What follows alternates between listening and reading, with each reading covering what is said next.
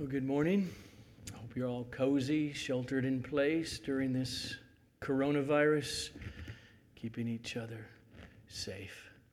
And I do hope that you have already listened to this passage as Bob Drees presented it, being the Apostle Paul, and that it served your soul. I will be concentrating this morning on Acts chapter 26, verses 24 through 29. So please turn there. Let's pray.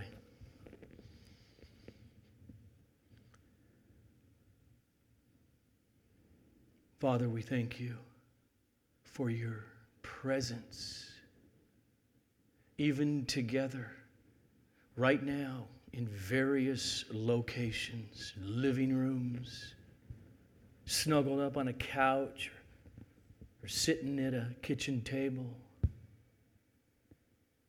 Your word is powerful.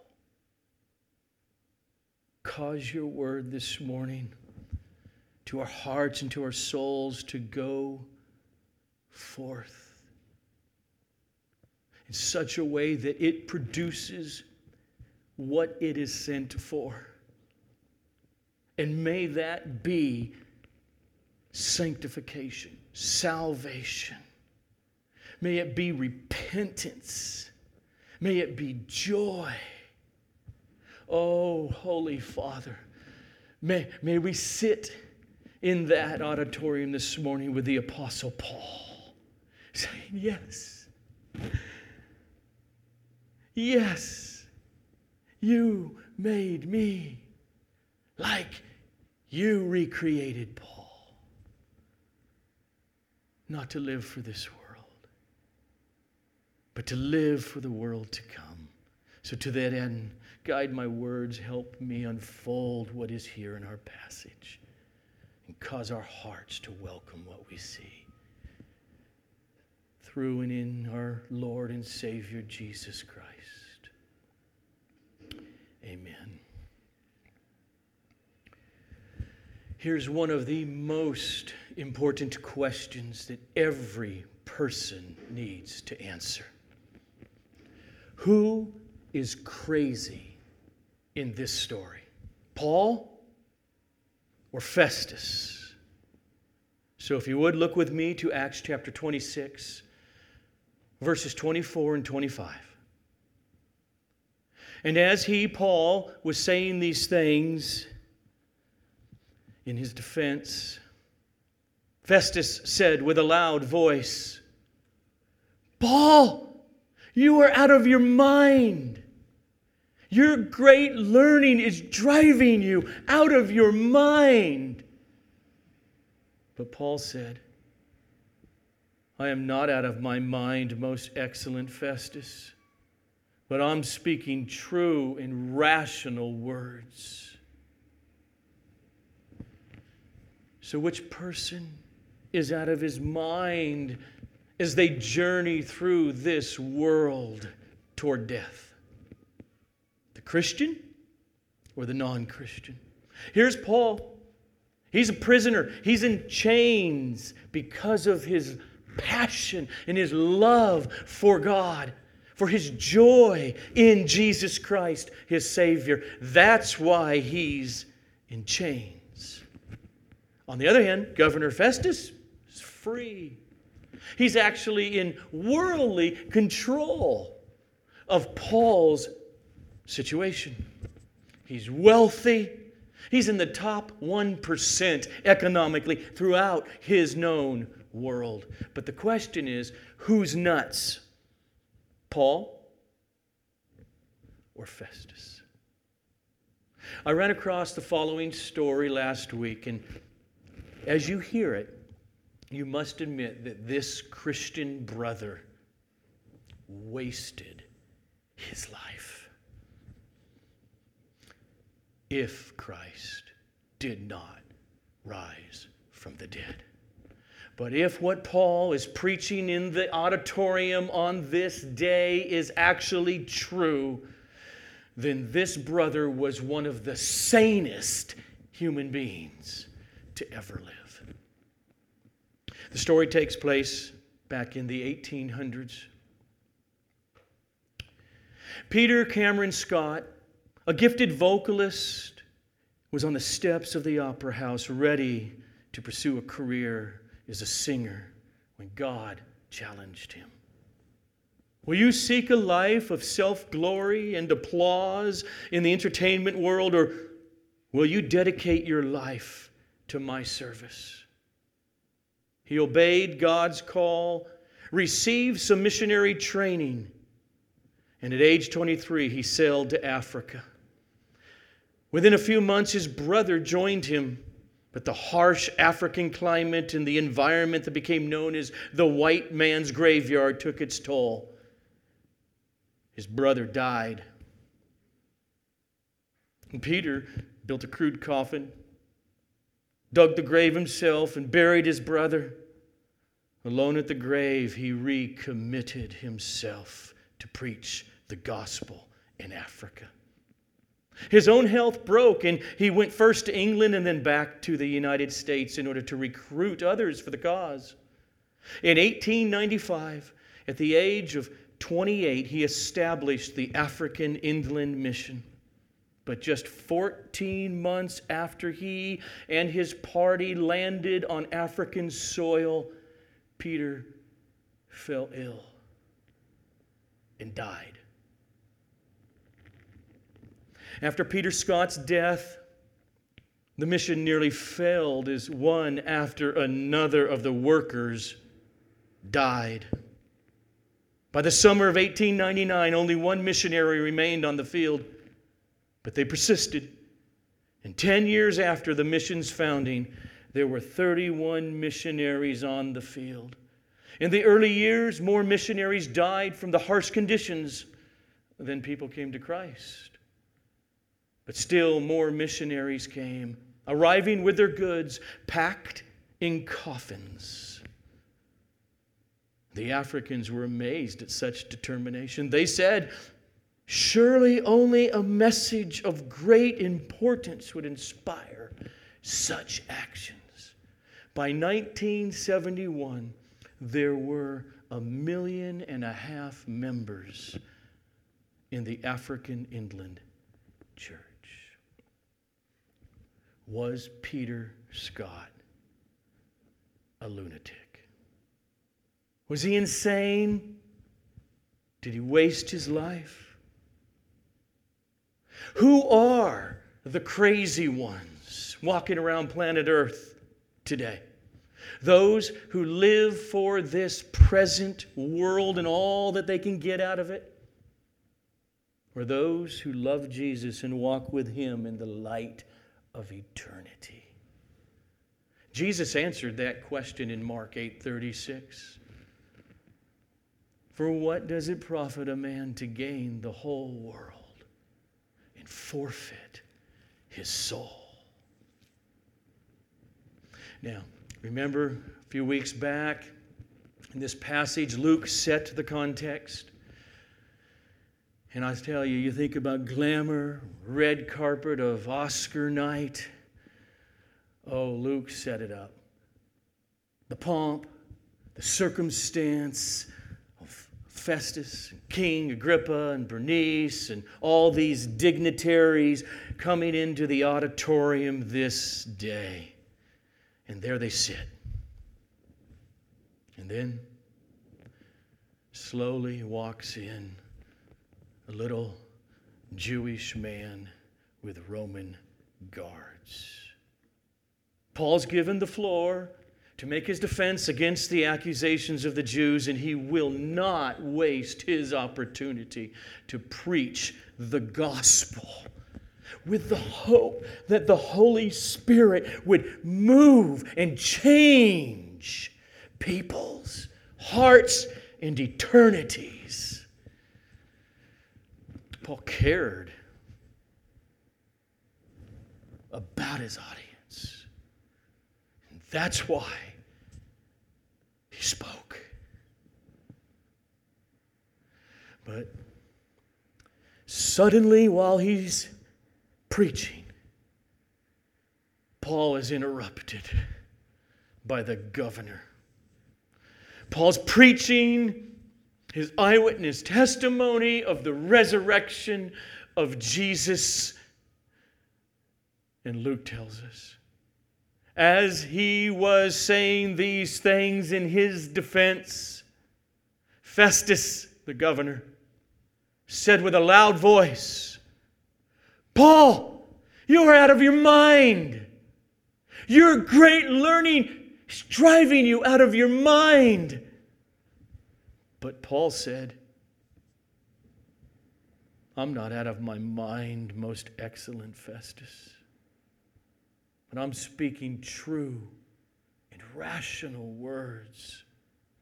And then Paul, he turned his gaze and he targeted the nominal Jew, King Agrippa II, seeking the salvation of his soul.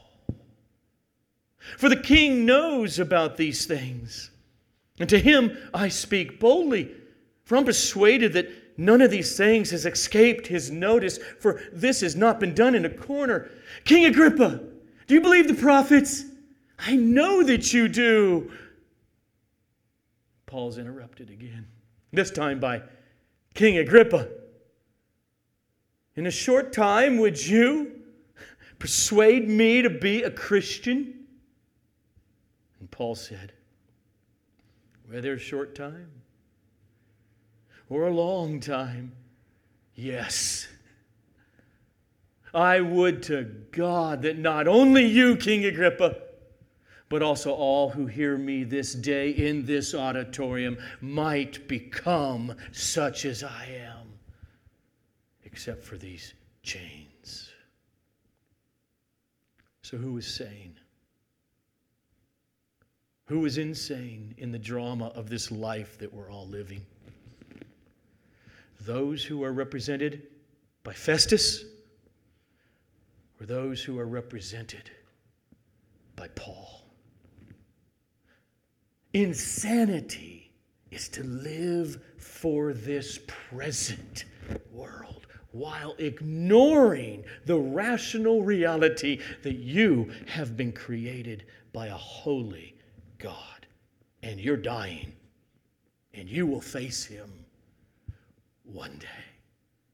That's insanity.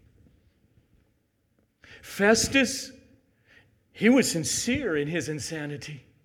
And so are millions of people at this moment. They're sincere. Festus, from the very dark room of his soul, he meant it when he said, Paul, you're insane. It's what the word mine means there in the Greek. You're nuts. You've lost your marbles. You're not thinking correctly. You're out of your mind. Your great learning has driven you out of your mind. Festus was sincere. And so was Paul in his response. I am not out of my mind, most excellent Festus, but I'm speaking true and rational words. Sincerity is not the measure of sanity, but truth and reality are the measures of whether one is sane or insane. Jim Elliot said the same thing as the Apostle Paul. He just said it in different words. You remember Jim Elliot? He's one of the 5 missionaries who was murdered on the beach in Ecuador trying to reach the tribes people back in 1956. He was only 28 years old, but at age 22, he wrote in his journal, "He is not a fool who gives what he cannot keep in order to gain what he cannot lose." To every believer who has come to Christ for this unimaginable salvation, those words make perfect sense. But to those who are still blinded to the truth, it makes no sense at all. Those who love the world, who are of the world, who love money, who love mammon, who live for things and for status and for the sinful pleasures of this life. They are the ones who are out of their mind. Success. That is a strange word. Success is one of the most ambiguous words I know. Festus, he's a governor. King Agrippa, Bernice, the military tribunes that are gathered, the prominent men of the city of Caesarea, they were all considered successful in the world's eyes. But every last one of them would be dead before the end of the first century. In fact, every single one of them have now been dead for at least 1,920 years. On the other hand, that day there was this small Jewish man who was in love with Jesus, who was willing to follow Christ to the cross, and over again in this day was willing to make himself a fool in the world's eyes. That man was by far the most successful human being in that room that day. Young people, teenagers, you're in your 20s. I beg you, see the world that way. See your life. See your decisions in the light of eternity. Trying to impress others with your own greatness is a deadly trap. You cannot serve God in mammon. You cannot love the world and the things in the world and God at the same time. Paul was not out of his mind. He was not crazy because he knew the truth. That he and everyone else in that auditorium that day were on the Titanic. He knew Governor Festus and King Agrippa and Bernice and all of these prominent men, and you and me and Paul himself. We're all on the Titanic. He knew they were all going down with the ship, sooner or later, to death and judgment.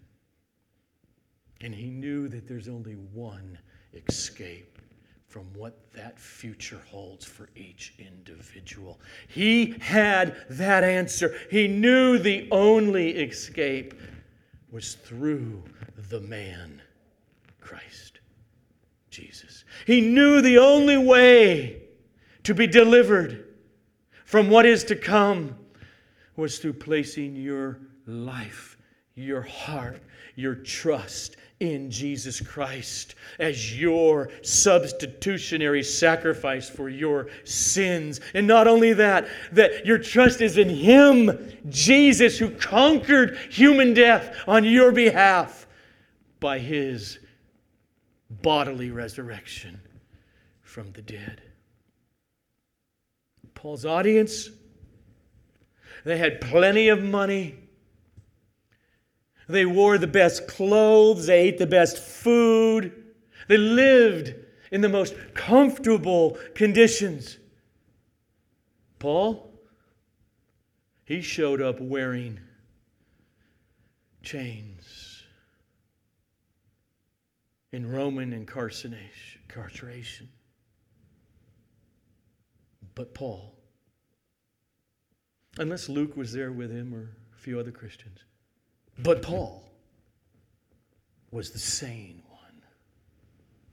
And all of those who have come to believe in the resurrection of Jesus Christ, Those are the ones who by God's unmerited mercy have been brought out of insanity to their senses. The sane person lives for eternity. The sane person lives in the light of the resurrection of Jesus, which guarantees their own future resurrection from the dead to enjoy His glory and happiness forever. That's the sane person. Listen to these words that Paul wrote to the believers in the church at Thessalonica. He says to them, those who do not obey the gospel of our Lord Jesus. Just pause. This is why Paul says to Agrippa, I would that not only you, but everyone else here in the auditorium today would hear the gospel and believe and become a Christian. Why? Because this is the gospel. Listen to him.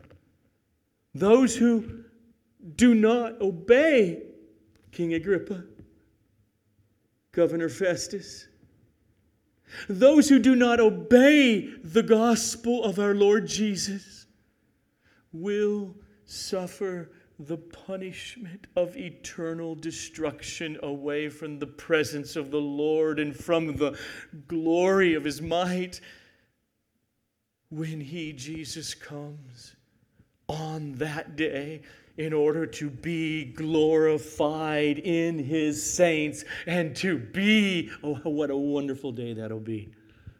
Marvel at among all who have believed. He says to these Christians in Thessalonica, when the gospel came, you turned, that's repentance, you turned from God, to God, from idols, your false gods, in order to serve the living and the true God. And this is every one of our circumstances at this moment, in this world. And you wait. That's a Christian. We are living and working and evangelizing and worshiping through many trials and tribulations as we, quote, wait for God's Son from heaven, whom He raised from the dead, Jesus, who delivers us from the wrath which is to come. That's what Paul was preaching. And then, out of the blue, Festus yelled out, Paul, you're nuts! That's crazy talk! You're way too smart and way too educated, Paul, to be believing such things. And Paul soberly responded, I am not out of my mind, most excellent Festus, but I am speaking true, sober, rational words. Paul wasn't gullible. Paul wasn't shooting in the dark at some religious fabrication that helps you get along in life a little bit better, or helps you sleep better at night. His faith, his trust rested upon his own eyewitness experience of the resurrected Lord Jesus. That's what woke Paul up from his insanity to being in his right mind. Finally. For Paul, for all of us, this true sanity begins at new birth. You see, the insane, they don't know they're insane. That's part of their insanity. The insane don't know they're insane any more than those who are hooked up to all kinds of tubes and lying in a fluid in a comatose state don't know that they're hooked up to the matrix. But maybe one day they'll get the opportunity to take the red pill and awaken to reality. And if you don't know the movie The Matrix, okay, you do know Jesus. The gospel must come in words about Christ's life, His death, His resurrection. But left to yourself with that, you're still hooked up to your insanity. When the gospel comes with the Holy Spirit opening the eyes of your heart, you rise spiritually from death to life. You remember how Jesus had that conversation with that biblical scholar, Nicodemus, one night? He said, Nicodemus, truly, truly I say to you, unless a person is born again, he or she cannot see the kingdom of God. And of course, he's baffled and asks a few questions, and Jesus gets down to it. Look, don't marvel, Nicodemus, that I said to you that you must be born anew. Why would you marvel? Think about it. The wind, right? It blows wherever it wants. You don't know where it came from. You don't know where it goes. So it is with everyone who is born of the wind, of the Spirit. That's the beginning of sanity. To be born again is to begin to live in the light of eternity. The perception of a Christian is utterly different than the way the world sees. If Paul were still of this world as he once was, but in the auditorium that day, if he were a worldly man, he would have thought that King Agrippa had it made. He's rich, he's successful, he's powerful, and I'm just a prisoner. What do I have to offer? But Paul was born anew. Paul had different eyes now. Paul saw reality. He saw the way things really were. He saw the tragedy of King Agrippa. He saw that he was a slave of sin and darkness, and God's condemnation lay over him. And Paul knew the solution for King Agrippa to enter eventually into everlasting happiness and joy.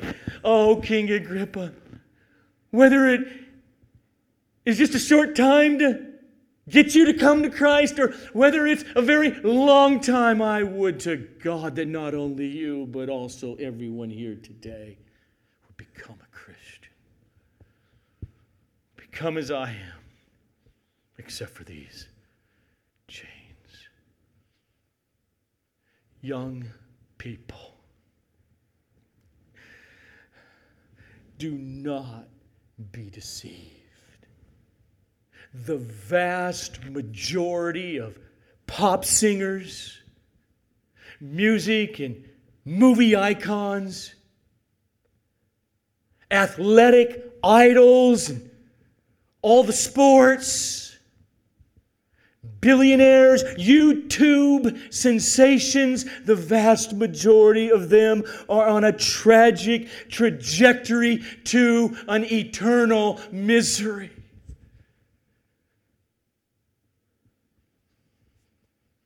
Before Paul was interrupted by Governor Festus, remember, he did make it clear that those who come to faith in Christ Jesus have a radical change of direction in the way they see and interpret the world, in the way they live and what they live for.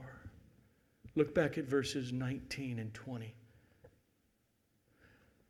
Therefore, O King Agrippa, I was not disobedient to the heavenly vision, Jesus appearing and speaking to me, but I declared to Jews and to Gentiles that they should repent and turn to God, performing deeds in keeping with their repentance. Before conversion, Paul or any of us, we were all in one way or another living for the world, for the things of the world. We were insane. But since coming to Christ, by God's mercy, the core of our being has been changed. Though our former person, our former man, our flesh, oh, it's there. We understand the temptations of sin and insanity. But at the core, we're different. We now have a genuine, deep down desire to please the Lord Jesus, to seek first the kingdom of God and His righteousness. We have found the treasure in the field that Jesus talked about. We said, I want that more than anything. And thus we have turned away from the counterfeits in order that we may have life eternal. Paul described his own life of repentance this way. But whatever gain I had, I counted as loss for the sake of Christ. Indeed, I count everything as loss because of the surpassing worth, the surpassing value of knowing Christ Jesus, my Lord. Remember a couple weeks ago? Do you know Him? He goes on, for Christ's sake. I've suffered the loss of all things, and I consider them as rubbish in order that I may gain Christ. Oh, Your Excellency Festus, I'm not nuts. I'm not insane. Actually, Paul, by God's grace, unmerited, was the wisest man in the room. The goodness of the free gift of forgiveness of sins through Jesus Christ and the promise of sharing in His eternal glory and joy forever. That's what drives Christians to radical obedience. To die on a beach in Ecuador. Or to be in prison for 2 years in Caesarea. Or to die in Africa before you turn 30. He is not a fool who gives what he cannot keep in order to gain what he cannot lose. Christ Jesus has been raised from the dead. And we who are in Him shall shall be raised with him when he returns. And that's why Jesus says to every one of his sheep, come, follow me. Or the way he said it in Mark 8, if anyone would come after me, let him deny himself and take up his cross and follow me. For whoever would say no, whoever would save his life in this world will lose it. But whoever loses his life for my sake and for the gospel's sake will save it for eternity. The Apostle Paul, who once hated this message, who killed and imprisoned many fellow Jews for believing this message, one day, by God's sheer grace and mercy, he was turned. He was turned from insanity into crystal clear thinking and believing and living. Listen to the words of that small Jewish man in chains in that auditorium that day, who's preaching to all of these well-to-do, powerful movers and shakers of this present world. He wrote the following words about 4 years earlier. For God, who said, "Let light shine out of darkness," He has shined in our hearts to give the light we see of the knowledge of the glory of God in the face, the gospel of Jesus Christ. And that's what led Paul to live as he did. To deny to himself treating this world as God. He had a more rational now, deeper desire for happiness that is impossible down here. He didn't say, "Look what I did, look what I gave up." He was shooting for his joy forever. And thus he fought to not go insane again. He fought not to love sin. And thus it led him,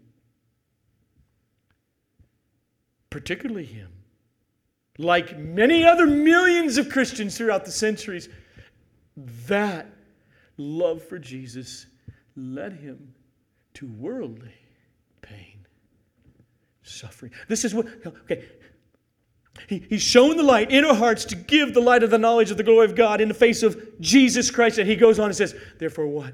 We are afflicted in every way, but we're not crushed.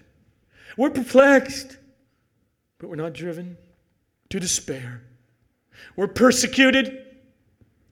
Paul's in chains right now, but we're not forsaken.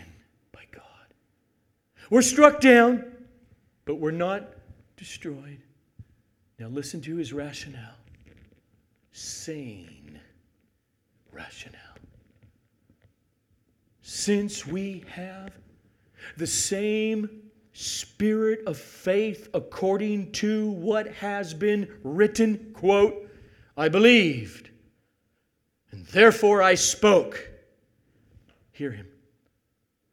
We also believe the gospel. And therefore what? And therefore we also speak it. Whether in prison, whether before all of those dignitaries, and the king and the governor on that day in that auditorium, we speak. And what he meant there is, it may cause much earthly pain and suffering to hold to the truth and speak the truth. But I'm not done with Paul's quote. He is not done. Because what he says next is the foundation. It's the reason. It's the power of how he goes on doing that until he takes his last breath. And so, therefore, we also believe. Therefore, we also speak. The next word. Knowing. It's a Greek participle. Because we know, we speak. Because we know something. And that's the essence of every Christian. We know that He who raised the Lord Jesus, He will raise us also with Jesus and bring us with you, Corinthian church, into His presence. That's how people in their right minds live this life. Oh, what mercy. That's what drove the Apostle Paul to be free from the love of money and of the world, the love of praise of men, the love of prestige, to loving His Savior. He banked all of his hope and marbles on the promises of the gospel. He will raise us. That's the message for all of us as we are on the Titanic. And it's tilting. Paul was not out of his mind. His life, his imprisonment here, his sufferings, his decisions, they all made perfect sense in the light of eternity. And so this Sunday morning, let me close saying to us at Sovereign Grace Fellowship, by the ongoing grace of God, and by our ongoing feeding upon the Word of God, alone and in community, in the midst of fellowship of the saints, let us go on living in the light of community, giving in the light of eternity, being single and doing our singleness in the light of eternity, controlling our sexual natures in the light of eternity, doing marriage in the light of eternity. And one day, for many, choosing a mate to marry with a sane mind in light of eternity, and go on sharing this glorious good news of Jesus Christ and salvation in Him alone in the light of eternity. Let's pray. Holy Father, we thank You for the work of the Holy Spirit in those of us who believe, who have been born again. And Lord, maybe even through this sermon will be that last lever pulled by the Spirit to bring another into the kingdom to see. Father, we thank you that even in the midst now of these strange Sundays for us believers all around the world, doing church through video feeds and live streams, it is amazing that as we open up to you even this Sunday morning, there in that living room and in that living room, in that bedroom, your presence is with us. Your power is with us. We thank you to the glory of your eternal Son. Amen.